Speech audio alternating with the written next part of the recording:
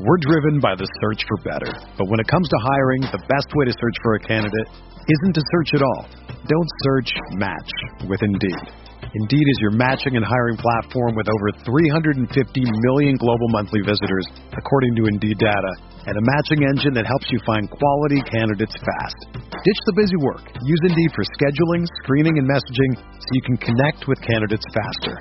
Leveraging over 140 million qualifications and preferences every day, Indeed's matching engine is constantly learning from your preferences, so the more you use Indeed, the better it gets.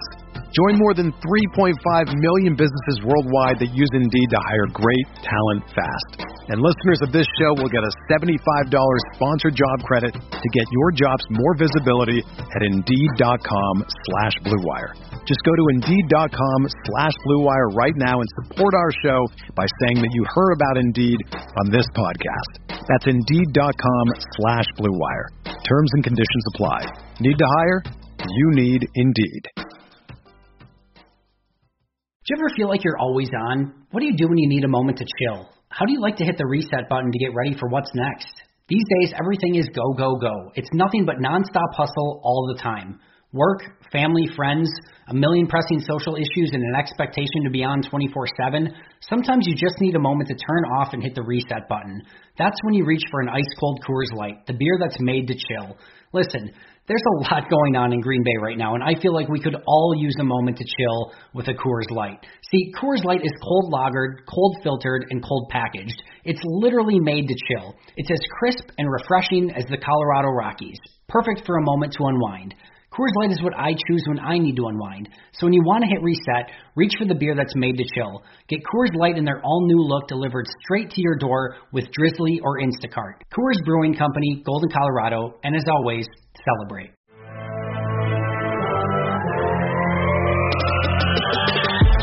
"20 minutes a day, 365 days a year. This is the Pack-A-Day Podcast.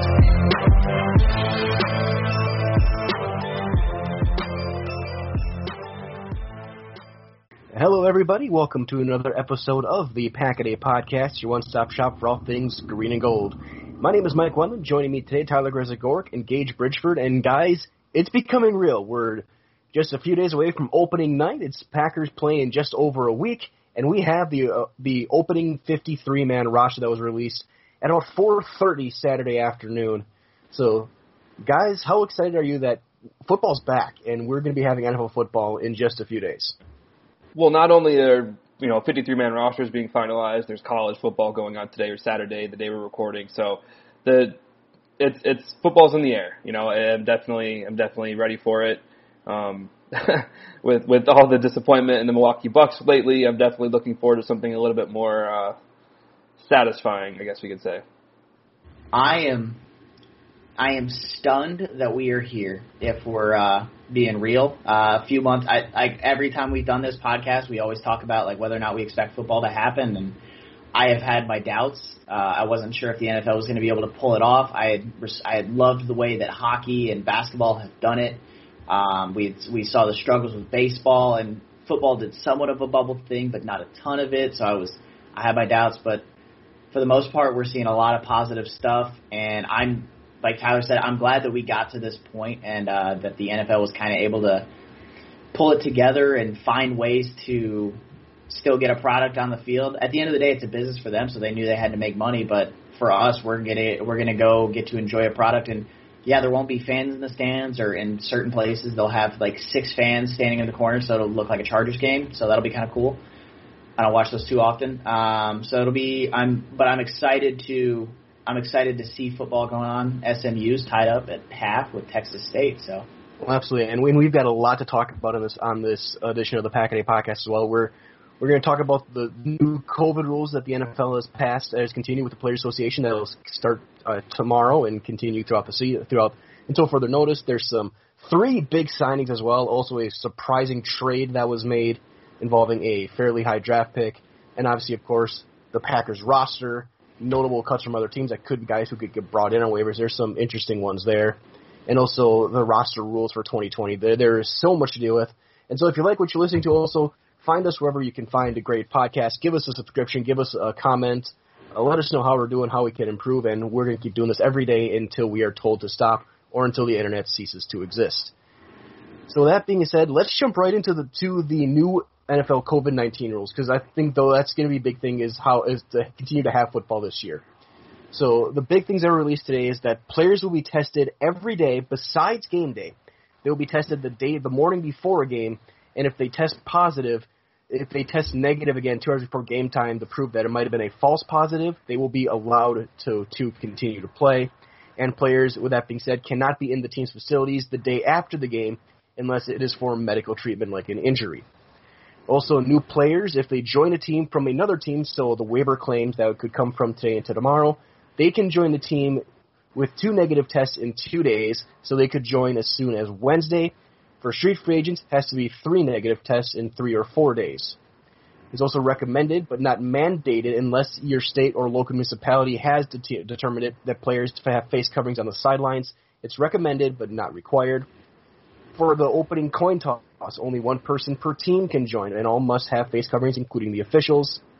And if a team is on the road and a player or member of the personnel tests positive, the league has chartered transportation and a private plane to take them back home separate from the rest of the team. Gage, what sticks out from you among the COVID rules, among those ones? They are doing just about everything possible to make sure that an outbreak doesn't happen. Like, they've avoided outbreaks throughout camp. They've had, like, tests here or there. And, like, you'll see, like, 6 or 7 on a team at a time. But they've done a really good job of keeping, like, numbers low. They're really restricting media access. And I think that they're serious about, like, getting it done. And, like we talked about in the era, is how they're not testing on game day. And I like that from the standpoint of, if there's a false positive, so Rodgers gets a false positive Sunday morning, and they got a 1 o'clock kick, and so you can't, like, run another one, and it's like, oh, well, he's out for the day because he had a false positive.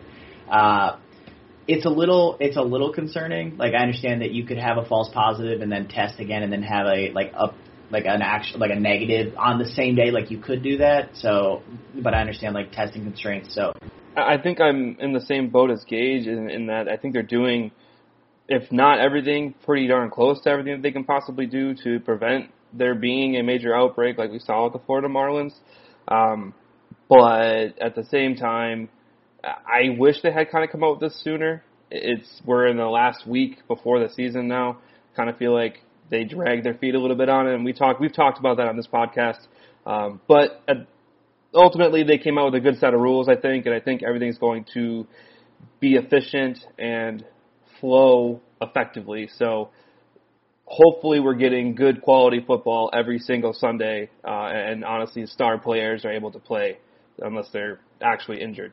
That's for sure, and I think the big thing as well is, as we are improving testing, we're learning more about testing, and I think they're also learning more about labs who have struggled. Like, they had the big drop of a ton of false positives, and we've had states who have had massive dumps from labs that have caused spikes in numbers that may not be indicative of how the spread is right now. But the fact that they are at least taking these steps, I think, is a huge thing, and the fact that the league has taken the lead in transportation if someone tests positive to bring them back home, I think, is also good. Shows the league is really diving into this as well.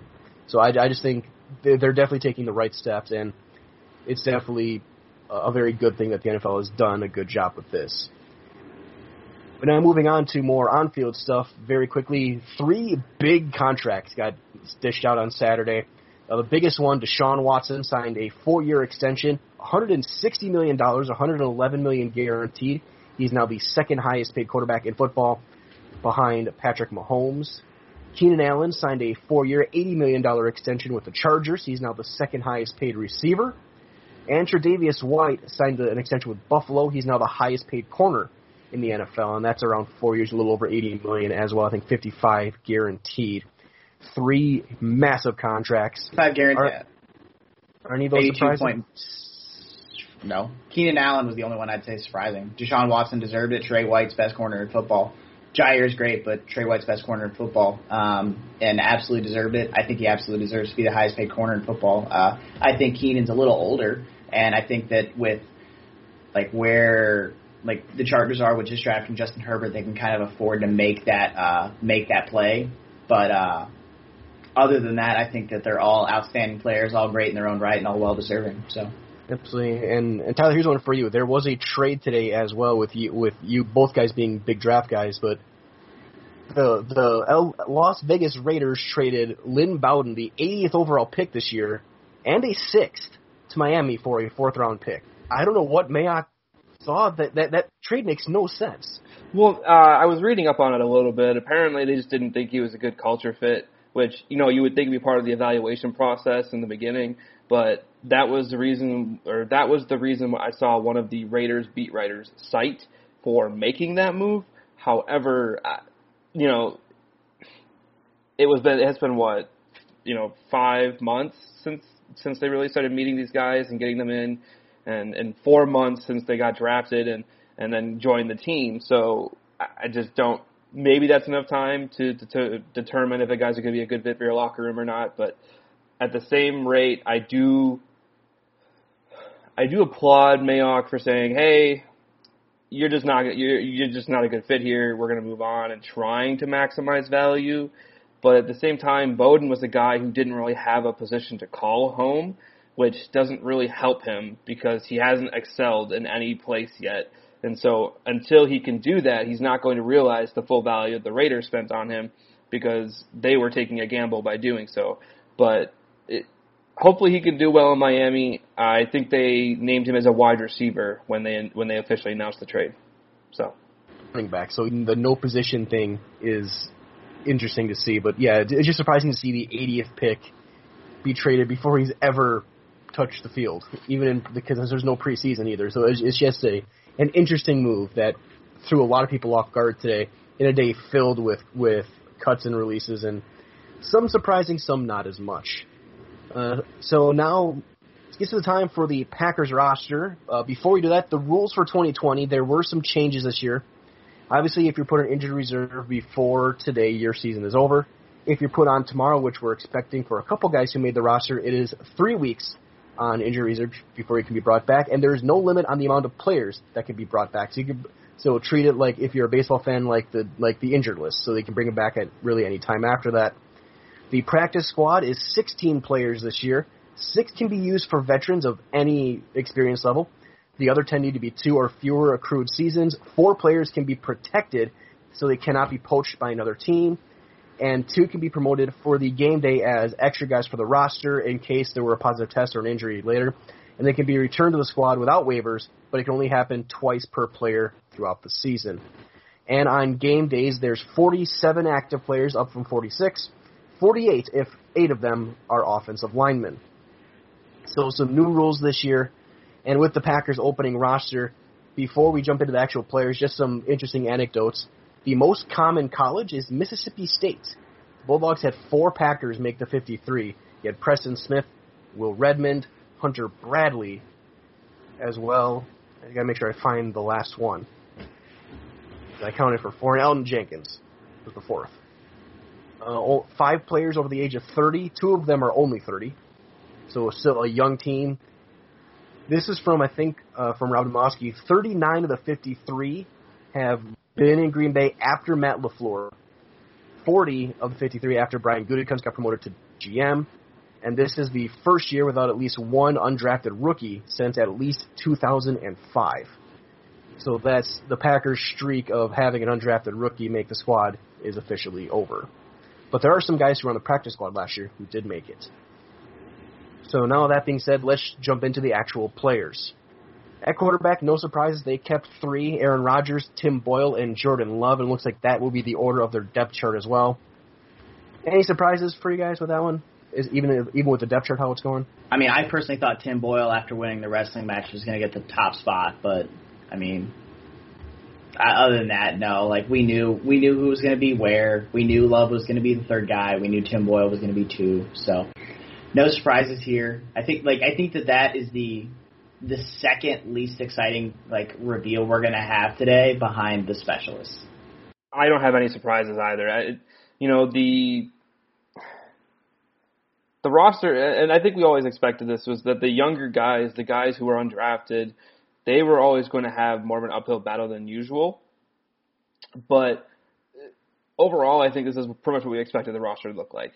No really big surprises on my end. It is what it is. I mean, I'm glad that a lot of these guys did make the roster, especially a guy like a Malik Taylor, because I don't think anybody ever thought was going to make this roster. So I'm glad that he did, and I think that even I on this podcast said that he could be struggling to make this roster, and he really did. So good for him. I'm really excited to see what they see in him and what he can bring to this wide receiver group. But we'll get into that in a little bit. But no major surprises for me. And me neither. We knew those three. At running back, they kept four: Aaron Jones, Jamal Williams, A.J. Dillon, and Tyler Ervin, who is still listed as a running back. But a lot of people are thinking he might be wide receiver 5, as well as the primary kick returner. That also means that released was Dexter Williams, who was announced fairly early this morning, but it is reported that the team wants him back on the practice squad.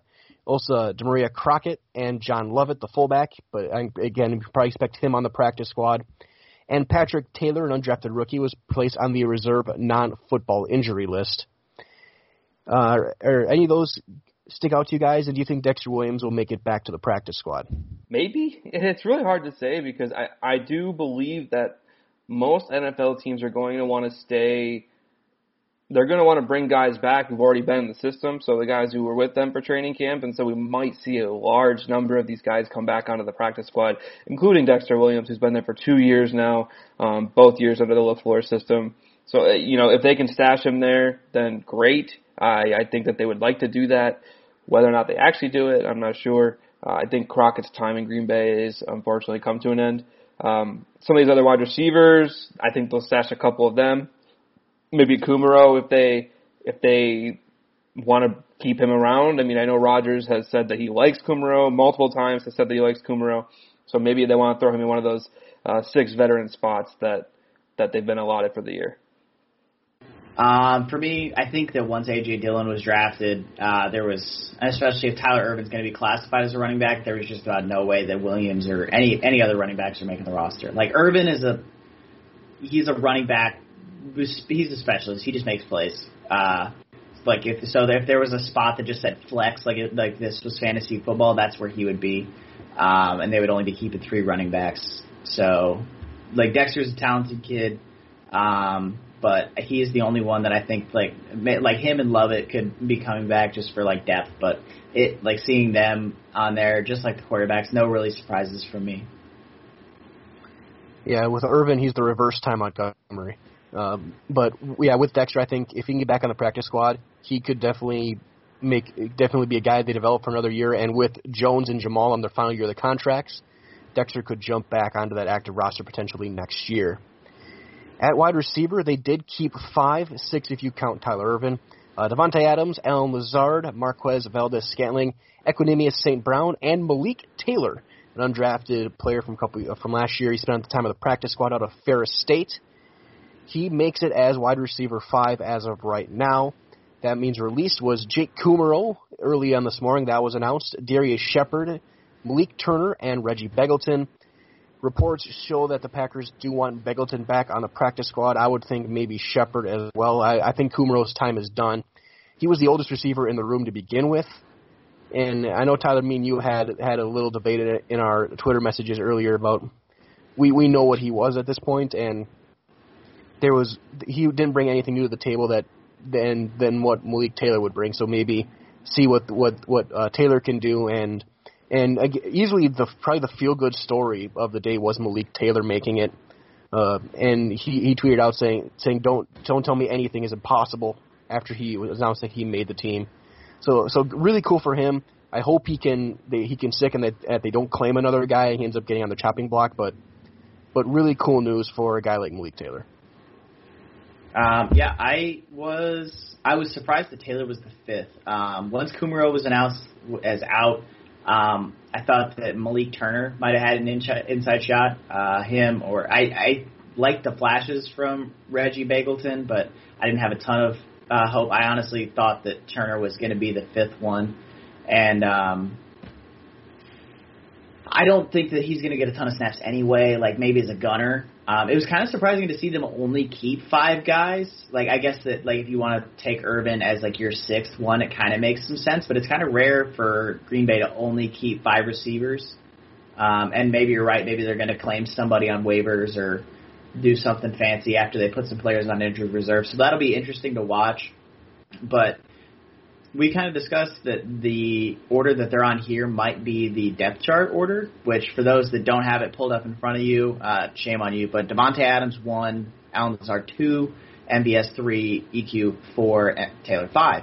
I think that depth chart makes a lot of sense. Lazard's been great. MBS apparently just got praise from Rodgers in the last couple of days, and EQ's EQ. We got to wait and see this year. So it's going to be a big year for that 2, 3, 4 receivers. It's going to be a big year for all 3 of them.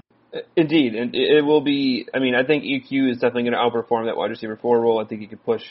He can push for wide receiver 2 snaps. We'll see if he can capitalize on them. You know, I think that he was in line for a bigger year last year than he would have initially been projected for when they drafted him. Obviously, because was he a 6th or 7th round pick? It was either late 6th or early 7th. I can't remember, but EQ was 6. 6th. Okay, so.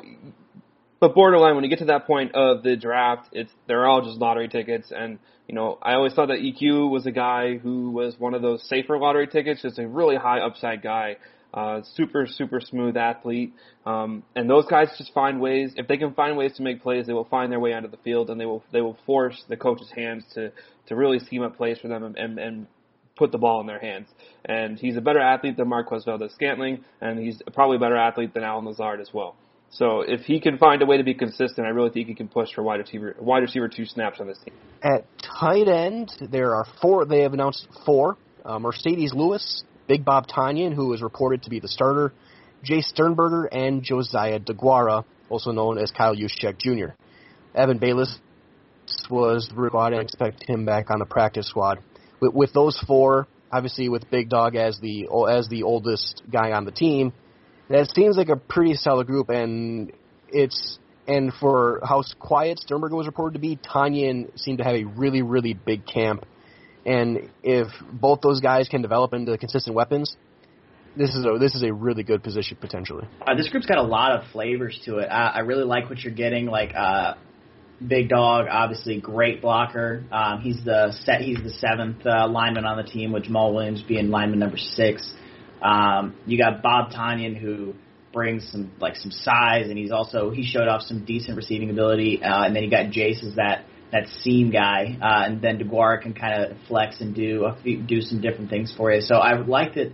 Like, it makes sense for them to keep 4 tight ends, because each of these tight ends is a very, very different animal in their own way. Like, they're all going to bring you a different thing. It's not like the Patriots when they had Gronk and Aaron Hernandez, who were both outstanding talents, but they were basically the same person. They were just big, tall dudes who were just better athletes than you, and didn't matter what you did. So I like that this group's got different variety to it. Like, obviously the receivers, we know the Ron Wolf standards of Green Bay tries to get not the same guy over and over, but they get a lot of very, very similar players, and all these guys are different each in their own way. Yeah, this is a really exciting group. I mean, obviously you add Josiah DeGuara, a guy that the coaching staff has been really high on. Jay Sternberger, I think Gutekunst is high on him, and I know fans are as well. Big Dog Mercedes Lewis, we know exactly what he can do, and Robert Tonyan, we all want to see him succeed. So he's kind of on that same track of being a fan favorite, but really has been a camp standout.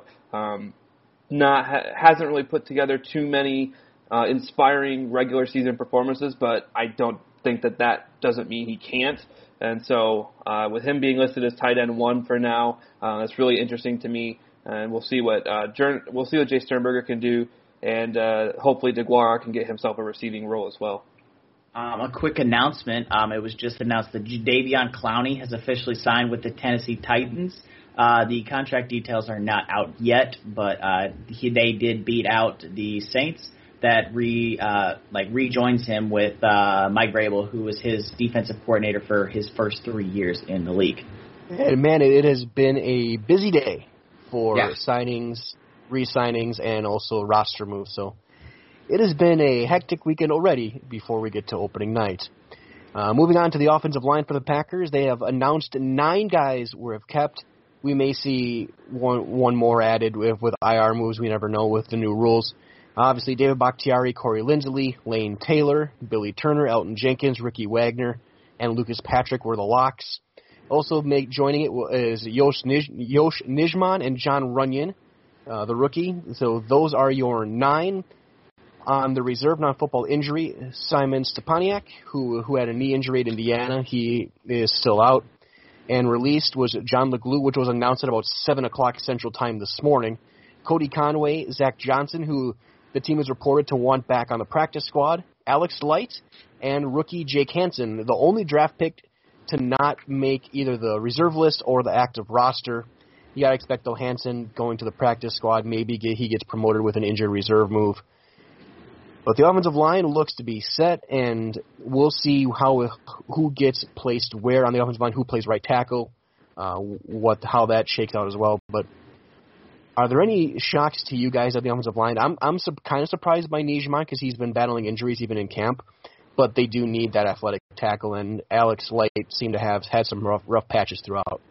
I thought Light would have been the front runner in terms of making those couple of last offensive line spots on the roster, but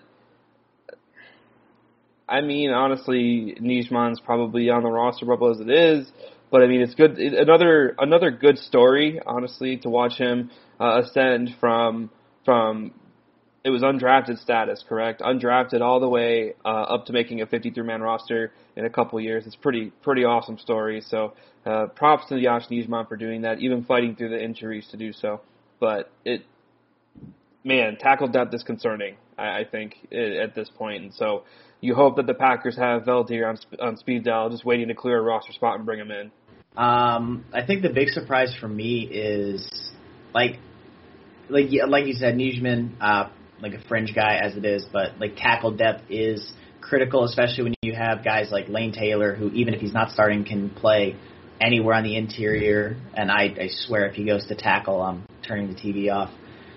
You got Billy Turner, who can play right guard, right tackle, Rick Wagner, right tackle,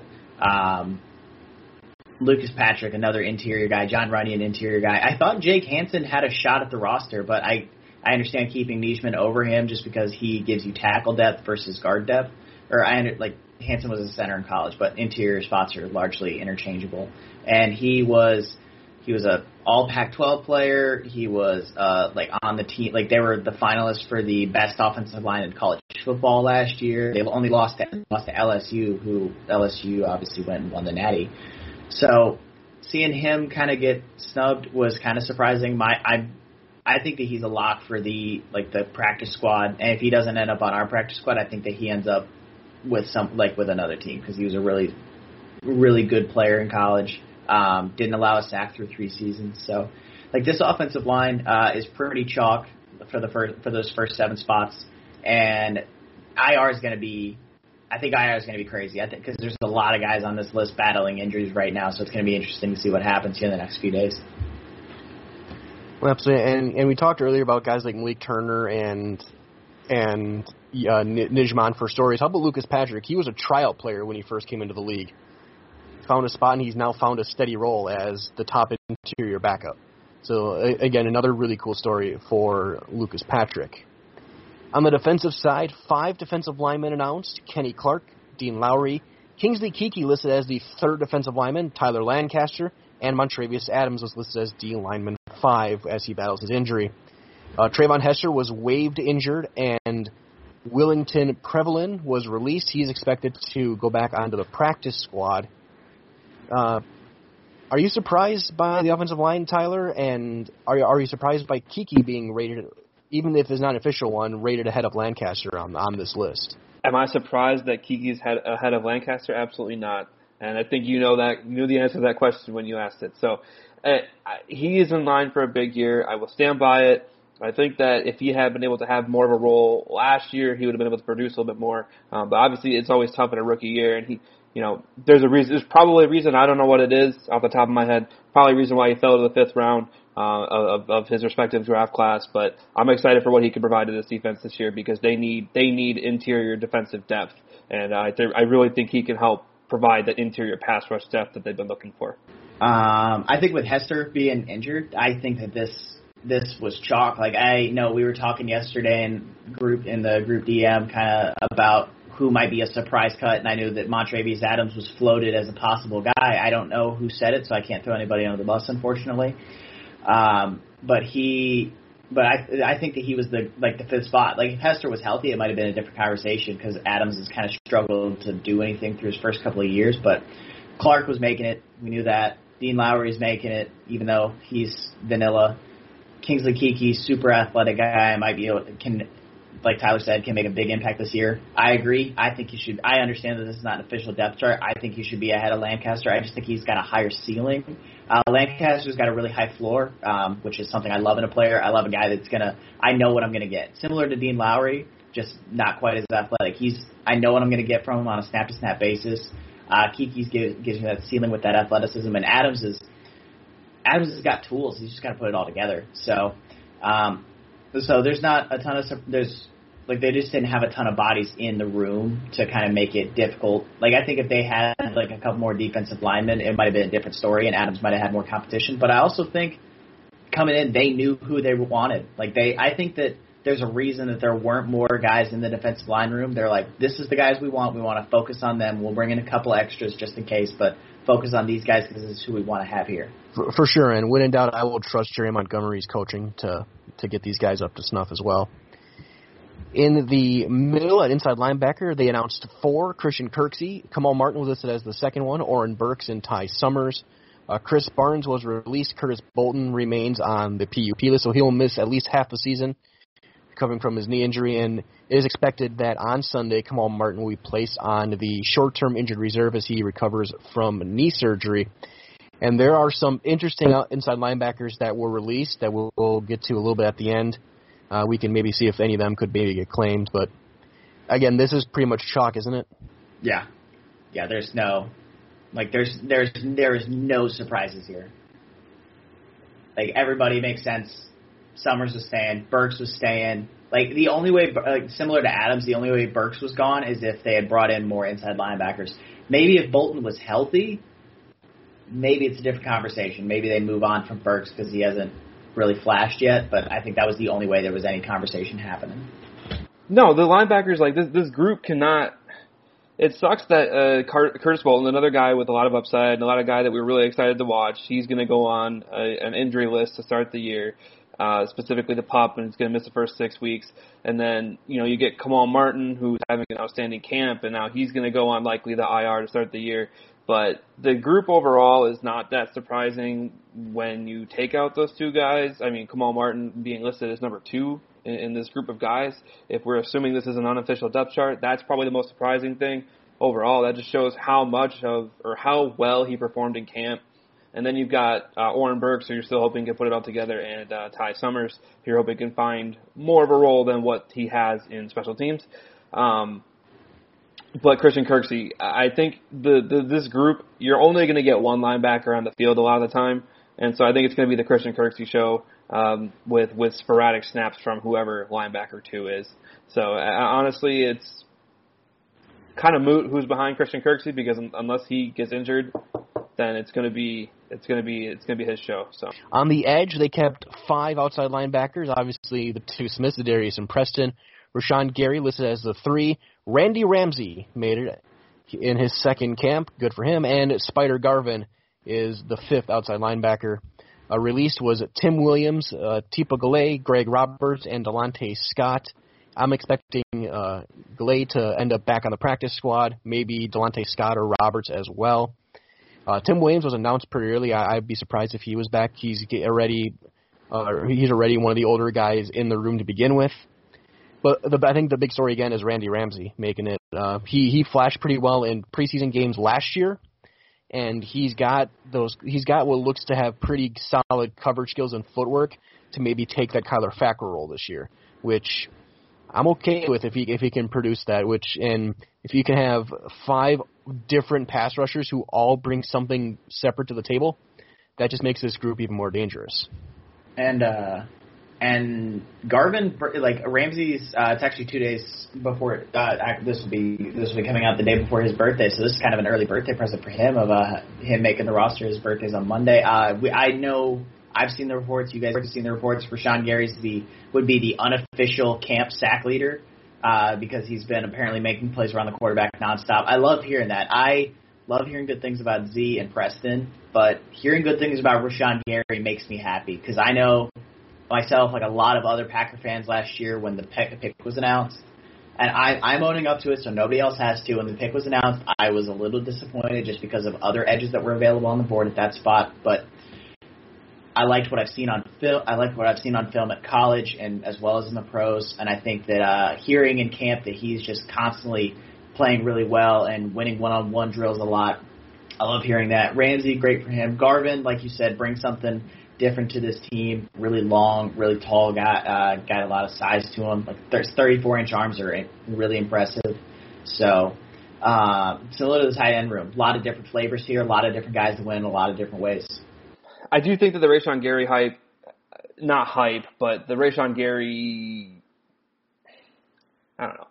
Basically, him emerging, we'll call it this offseason, it really is the best storyline of the edge group. Jonathan Garvin's a close second because I just didn't expect much out of a late round draft pick like Jonathan Garvin coming into this group, and apparently he made enough of an impact to make this 53-man roster. I believe Ramsey will be going on IR of some sort, and so really he's going to be our edge forward going into the season most likely. So he's going to probably get a couple snaps a game, a couple rotational snaps a game, but it's going to be the Gary and Smith's show. And honestly, everything we've seen from Rashawn Gary this offseason is everything you want to see out of a young player. He's owned up to mistakes from last year. He's acted on the conditioning programs, and he's taken his fitness to the next level, and everything he says all the right things, and you can scoff at that or you can take it with a huge grain of salt, but he says all the right things, and sometimes that's an underrated thing because it shows that either one, he has good people around him,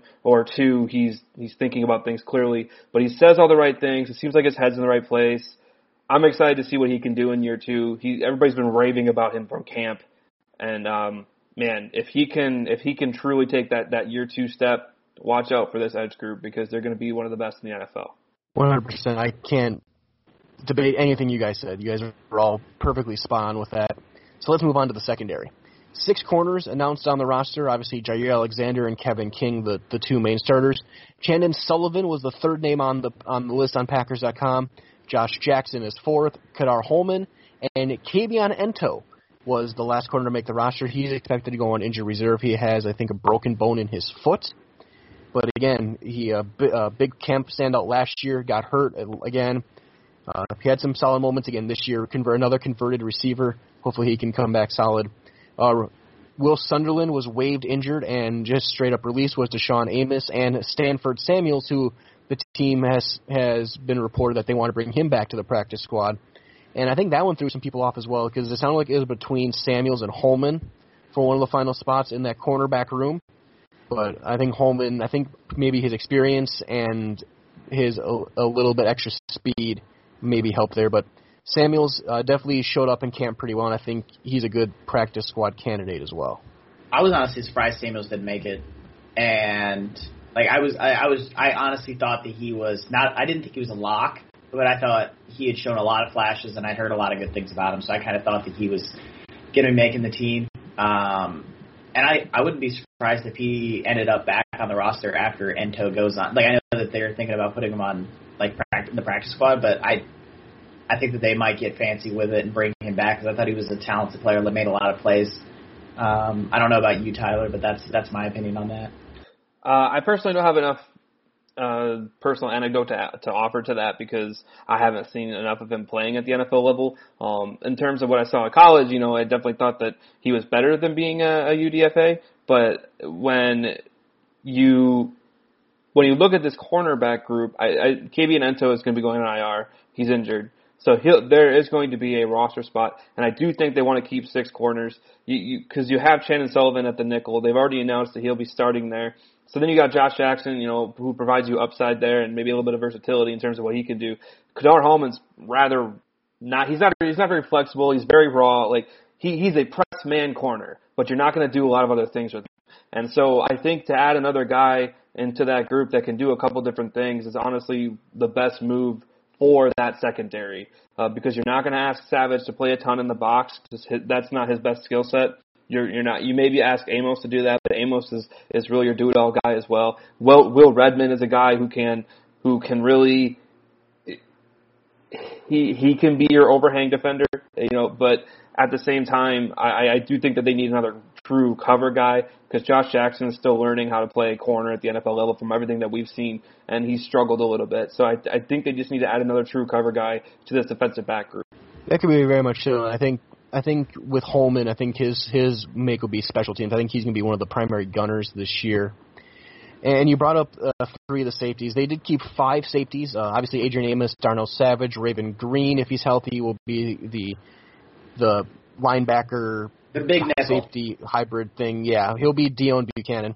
Will Redmond, who is probably the top special teams guy, and Vernon Scott, the rookie, who, from all intents and purposes, had a pretty good camp in the number 36 jersey. He makes it as the 5th safety. Henry Black was released. No surprise there. Good to see Scott show up and have a good number, considering nobody knew who he was on draft night. We were all kind of scrambling to find anything on him when they announced the pick. And good story also for Will Redmond, a guy who's battled injuries going back to his last year in college. And for him to make the 52-man roster is always a good thing as well.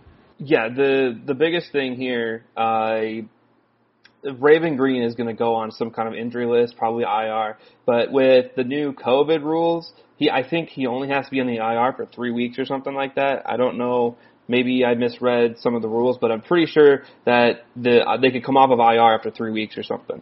So I read it was something pretty wonky with the IR, but basically PUP is worse than IR this year. That's what I gathered. So Curtis Bolton has to go on for 6 weeks, but they can go on IR for 3 weeks, and so he'll probably start the season there. And when he comes back, hopefully when he comes back, he can resume that role that he was playing so well at the beginning of last year. And we have yet to see him quite resume. But it seems like every time he comes back, he's thrust into a prominent role in this defense. And so it's going to be another guy that they just can't wait to get back. With Kamal Martin being in the same boat, just another young guy that they want to get reps and really get involved in this defense. I think the safety room's got a lot of talent to it. Adrian Amos, I love him as a player. I wish he got more national recognition, but the guy, he doesn't make the splash plays that everybody wants him to make. But I like Will Redmond, Raven Green. They kind of can do a little bit of everything. Raven Green is that, like I said, the big nickel. He plays in the box a lot. He's a bigger version of Dion Buchanan. Vernon Scott, good for him to make the roster. I think that he should change his number, but that's just me, because Nick Collins, I think, maybe he could live up to the 36. Maybe he can be the next Nick Collins, Leroy Butler. I don't know that for sure, but it's good for him to make the roster. The only safety that he was really competing with was Henry Black, and let's put it this way, I heard a lot more about Vernon Scott than I did about Henry Black, so that kind of told the story of who was making it and who wasn't. Yeah, with Scott, I think it was just more on what positions they keep excess of. Do they keep an extra offensive lineman? Do they keep a 6th receiver? Stuff like that, I think, was what might have pushed Scott. But I think he's going to be a core 4 special teams guy right away. And he seems to play with reckless abandon, which is always a good thing. Special teams, no surprise, they're the only 3 guys out there. Crosby, Scott, and Bradley. They're all there. It's same as last year. Continuity is a good thing. We know who's going to be kicking and punting. And that just continues. But that being said, there were some interesting names released, just to bring up. But we talked about receivers. Some big-name receivers that were notable receivers. Paul Richardson was cut by the Seahawks. Hakeem Butler from Arizona. Andre Roberts and Robert Foster from Buffalo. Ryan Switzer in Pittsburgh. Benny Fowler in New Orleans, along with Austin Carr as well, all were released. Do you guys see any of those guys getting the Packers maybe putting a claim in to maybe be that last receiver? Or do you think they'll stick with Taylor? I don't know if they're going to want to bring anybody in for the 53, to be honest with you. I talked about it at the beginning of the show. I think they're going to want to stick with guys who know the system, because it's going to be harder to get guys in and teach them what you want them to know than it would be in any other season. And so I really think that they're going to try and keep things close to home. And so if they're going to bring a guy back, I think it's going to be from that group that they just cut, and Shepard and Beggleton and Kumaro and those guys I think are going to be the top of their list. They really need to add a wide receiver. They consciously only kept 5. So they do not, and this is indicative of their offseason, they do not view wide receiver as a crucial part of this offense. They just don't. And so for them to only keep 5 and to not address wide receiver other than signing Devin Funchess, who eventually opted out, other than doing that, it's pretty clear that wide receiver is not a key part of the offense, so I'm going to say no. I don't think that they go out and really add anybody. Maybe they take a flyer on a guy like Hakeem Butler, but he has no knowledge of this offense. And from everything I heard in Arizona, he struggled to pick up the offense there. So imagine trying to teach this guy a new offense in a week or two. It's just not going to happen. Not necessarily receiver, but what do you guys think about Prince Amukamara? I understand that he got cut from Vegas. I understand that he's now bouncing around. He's being a little bit more of a rotation journeyman type of guy, but he's still a solid cover corner. He was just a starting corner for an elite Bears defense. So if they do decide to I know that he's going to be a popular name, and if he's not, I will be absolutely stunned. But I think that he would give them another good cover corner to really, really round out that room. And kind of like edge rushers, you can never have too many good corners. I think the big thing with him is how much does he have left in the tank and what's the price tag? He's not that. Is he that old? He's up there. He's been around for a long time, and he's been banged up a lot. He is 30. He's only 31. They just had Tramon Williams, and you guys have been clamoring for him for. Well, okay, Tramon Williams, the reason that so many fans, and I guess myself included in this, the reason that he has value is not necessarily his play. It's what he provides at a mental level to these young guys.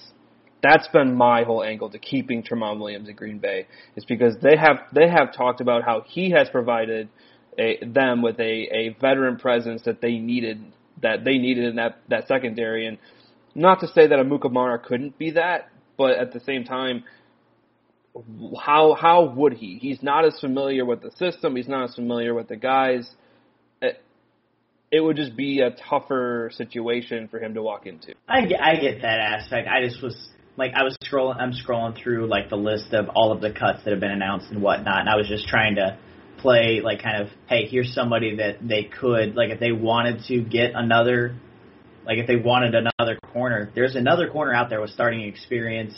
And, after he's now been cut by the Raiders, who already only had a few corners that were young, maybe he'll drive his price tag down just so he can be on a team. I understand that, there's the aspect of, or even Sidney Jones, they could take a flyer on him, who he just got cut from the Eagles today because he couldn't, he dealt with that Achilles injury and just never really recovered. Him, or Rasul Douglas for that matter as well.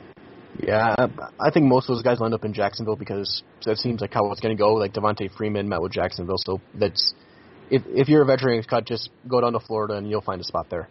I was going to say one thing about offensive line, and Mike, I know that you pay attention to the draft and you know stuff like this, but do you know the name Prince Tega Wanogho? Yeah, Auburn player. Okay, Tyler.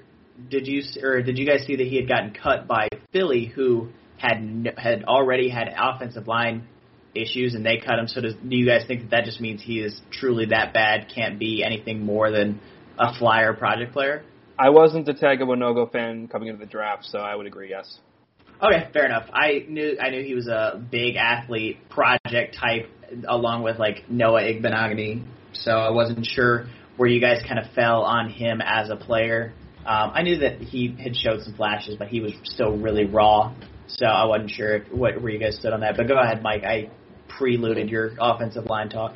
Yeah, I left him off the list of guys who I left for notable guys maybe claim. Obviously, the big one will be probably after week 1, so the contract's not guaranteed. Jared Valdir is the most likely one, but other guys, Trey Adams was cut by Buffalo, whose stock dropped like an absolute tank during his last year at Washington.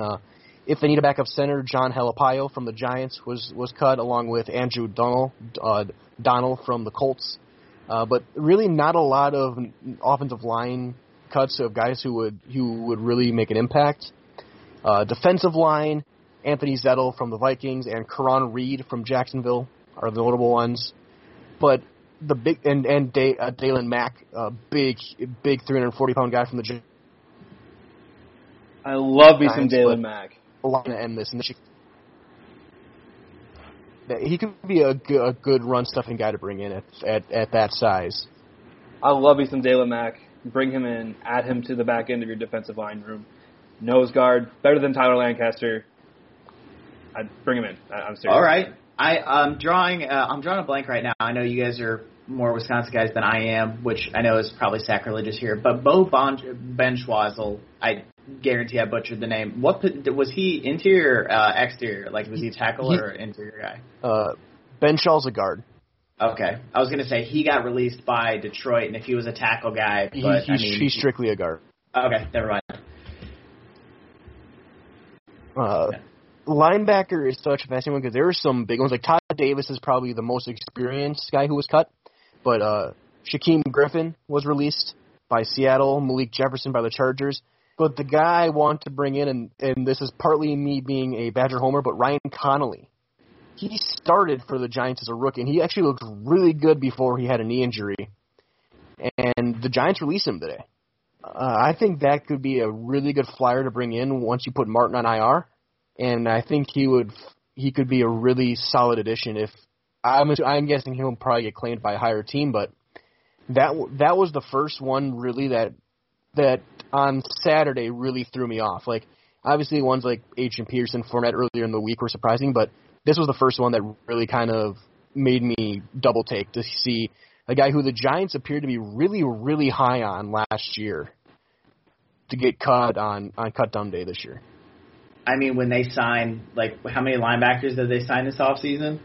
Like, they signed Blake, Kyler Fackrell's an edge linebacker guy for them, and I'm pretty sure they added one or two other ones. So I think that it was, like, he may have played well last year, but clearly they didn't view him well enough considering how much money they went and invested in the position. So I think that... I guess the last one, if Raven Green does go on injury reserve, old friend Ibrahim Campbell was cut by the Titans as well.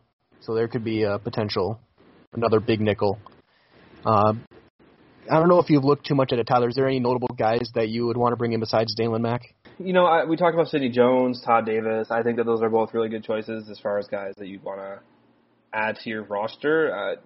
Sidney Jones would be, if the Eagles are willing to pass up on him at this point, I think he's due for a contract this year, and I think that's probably why they decided to just move on. If I remember correctly, he was picked one pick before or one pick after or something like that. He was very, very close to where Kevin King was selected.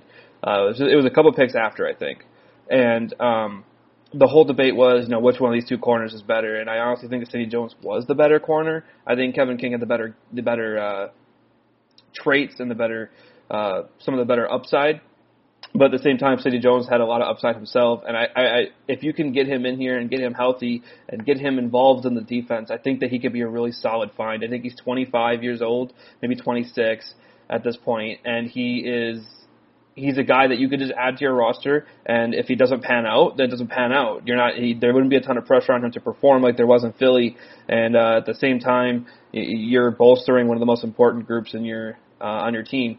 Other than that, I think Jared Veldheer is a guy that should be on the phone like tomorrow, getting him into Green Bay to really solidify that tackle depth if that's what he wants to do.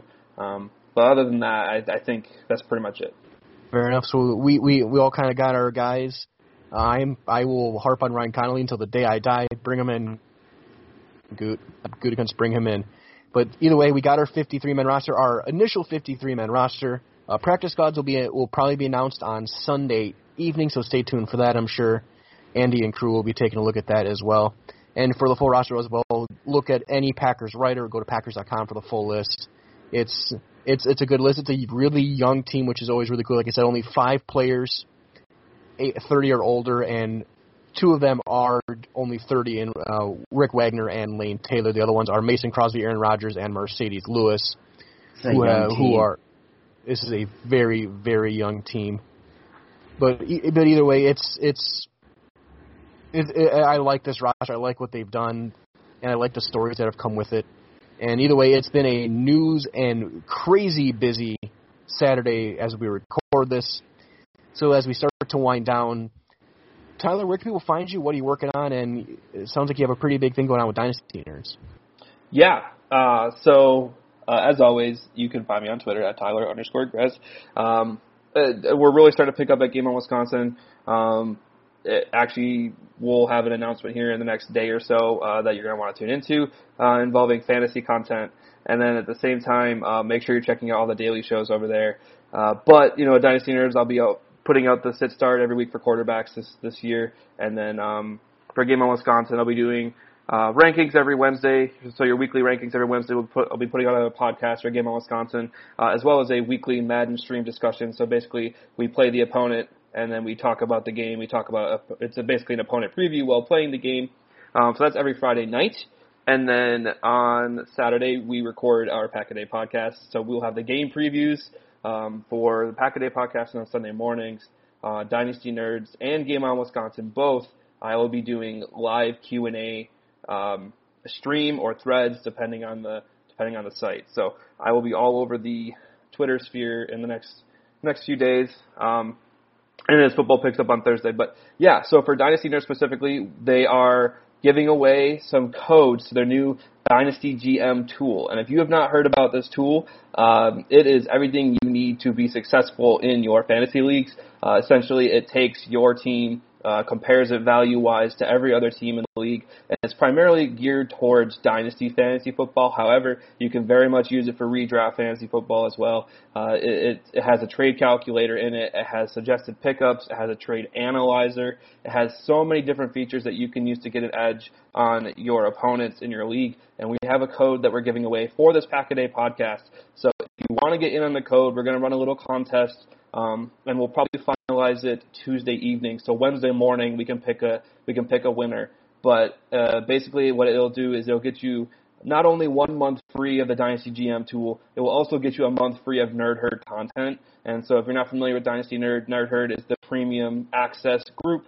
Basically they get extra podcasts, there's extra tools, there's a film room, they get extra articles, they get a ton of really cool content. So basically you get the free Nerd Herd subscription for a month, and then you also get the Dynasty GM tool for a month. And arguably September is the time you're going to need it, maybe the most, to get your team squared away to push into October.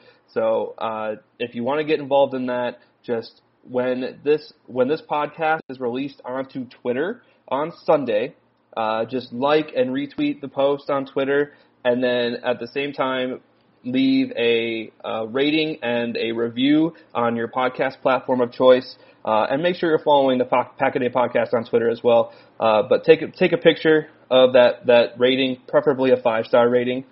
You don't have to be 5 stars, but we would appreciate the 5 stars, and leave us a review as well. Let us know how we're doing. Take a picture of those two things, post it in the comments of the Twitter posts. And once you like and retweet and follow the Pack-A-Day podcast on Twitter, you will be entered into the contest, and we will pick a winner on Wednesday morning.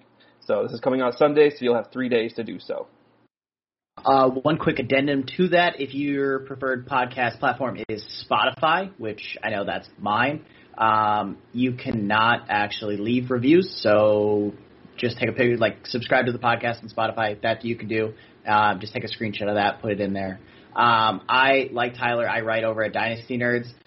That thing's a lot of fun. I wasted way too much time on there. I am in several Dynasty leagues. I think I did the count up the other day. I'm in 9 leagues, I believe, this year. 9 Dynasty leagues right now. That doesn't even count my redraft stuff. So I was really busy. I was doing a lot of stuff in there. It's a really useful tool. There's a lot of, the fact that it integrates a trade calculator in there, when a lot of sites have just the trade calculator or just rankings or just roster ratings, but it does it all. The suggested pickup tool is really great because that's when you find those diamond in the rough guys that you don't even think to see. You're sitting there scrolling the waiver okay, who should I pick up? Or you're reading someone's waiver wire column for the week, whether it's mine, Tyler's, whoever around the industry. You're okay, who are they seeing? And this tool is this is who you should be targeting. It does the hard work for you. So yeah, like Tyler said, it's a great tool. For me, I know you can find me on Twitter at GBridgefordNFL. I am there 24/7, 365. I am always talking football, basketball, sports of some kind. I've been watching a lot of hockey lately, so if you want to talk to me about that, you can. What's coming out for me in the upcoming days, I will be releasing, like Tyler's doing QB start sits, I'll be doing running back start sits for Dynasty Nerds. For Rotoballer, I believe I'll be writing 2 or 3 columns a week. I'm actually going to announce it here now. Along with Tyler, I'm joining Game On Wisconsin as part of their fantasy department or division, however you want to call it. I will be joining him on some of these fantasy podcasts and live streams, and I do a live Q&A session not live, but a Twitter Q&A, start sit, whatever you want to call it, every Sunday, 9 a.m. to 1 p.m. I wake up at 8 a.m. and set my lineup, and then from 9 a.m. to 1 p.m. I am all your guys' willing to answer any questions. My DMs are always open to answer any question. No question's a dumb question. If you come to me and ask, should I start Devontae Adams or D.D. Westbrook, I'll answer it. I'm never going to call you dumb, never going to say you're wrong or anything else. I'm just always here to help. So I got Rotoballer content coming out, Dynasty Nerds, at least one, probably going to be 2 to 3 articles a week over there. Stuff with Game On Wisconsin. I got a lot of hats on, and it's going to be a busy few months for me. And, of course, stay tuned all the time for more Pack-A-Day content. Follow us on Twitter at Pack-A-Day Podcast. Listen every day. We obviously will have Andy, Ben, and the crew coming up on Monday. They'll hopefully break down what the practice squad will look like and maybe some other moves as well. So with that being said, we'll say so long for now. For Gage Bridgeford and for Tyler Grisegork, this is Mike Wendland. Everyone, stay safe and get ready for some football. Have a wonderful week. And, of course, go Pack Go.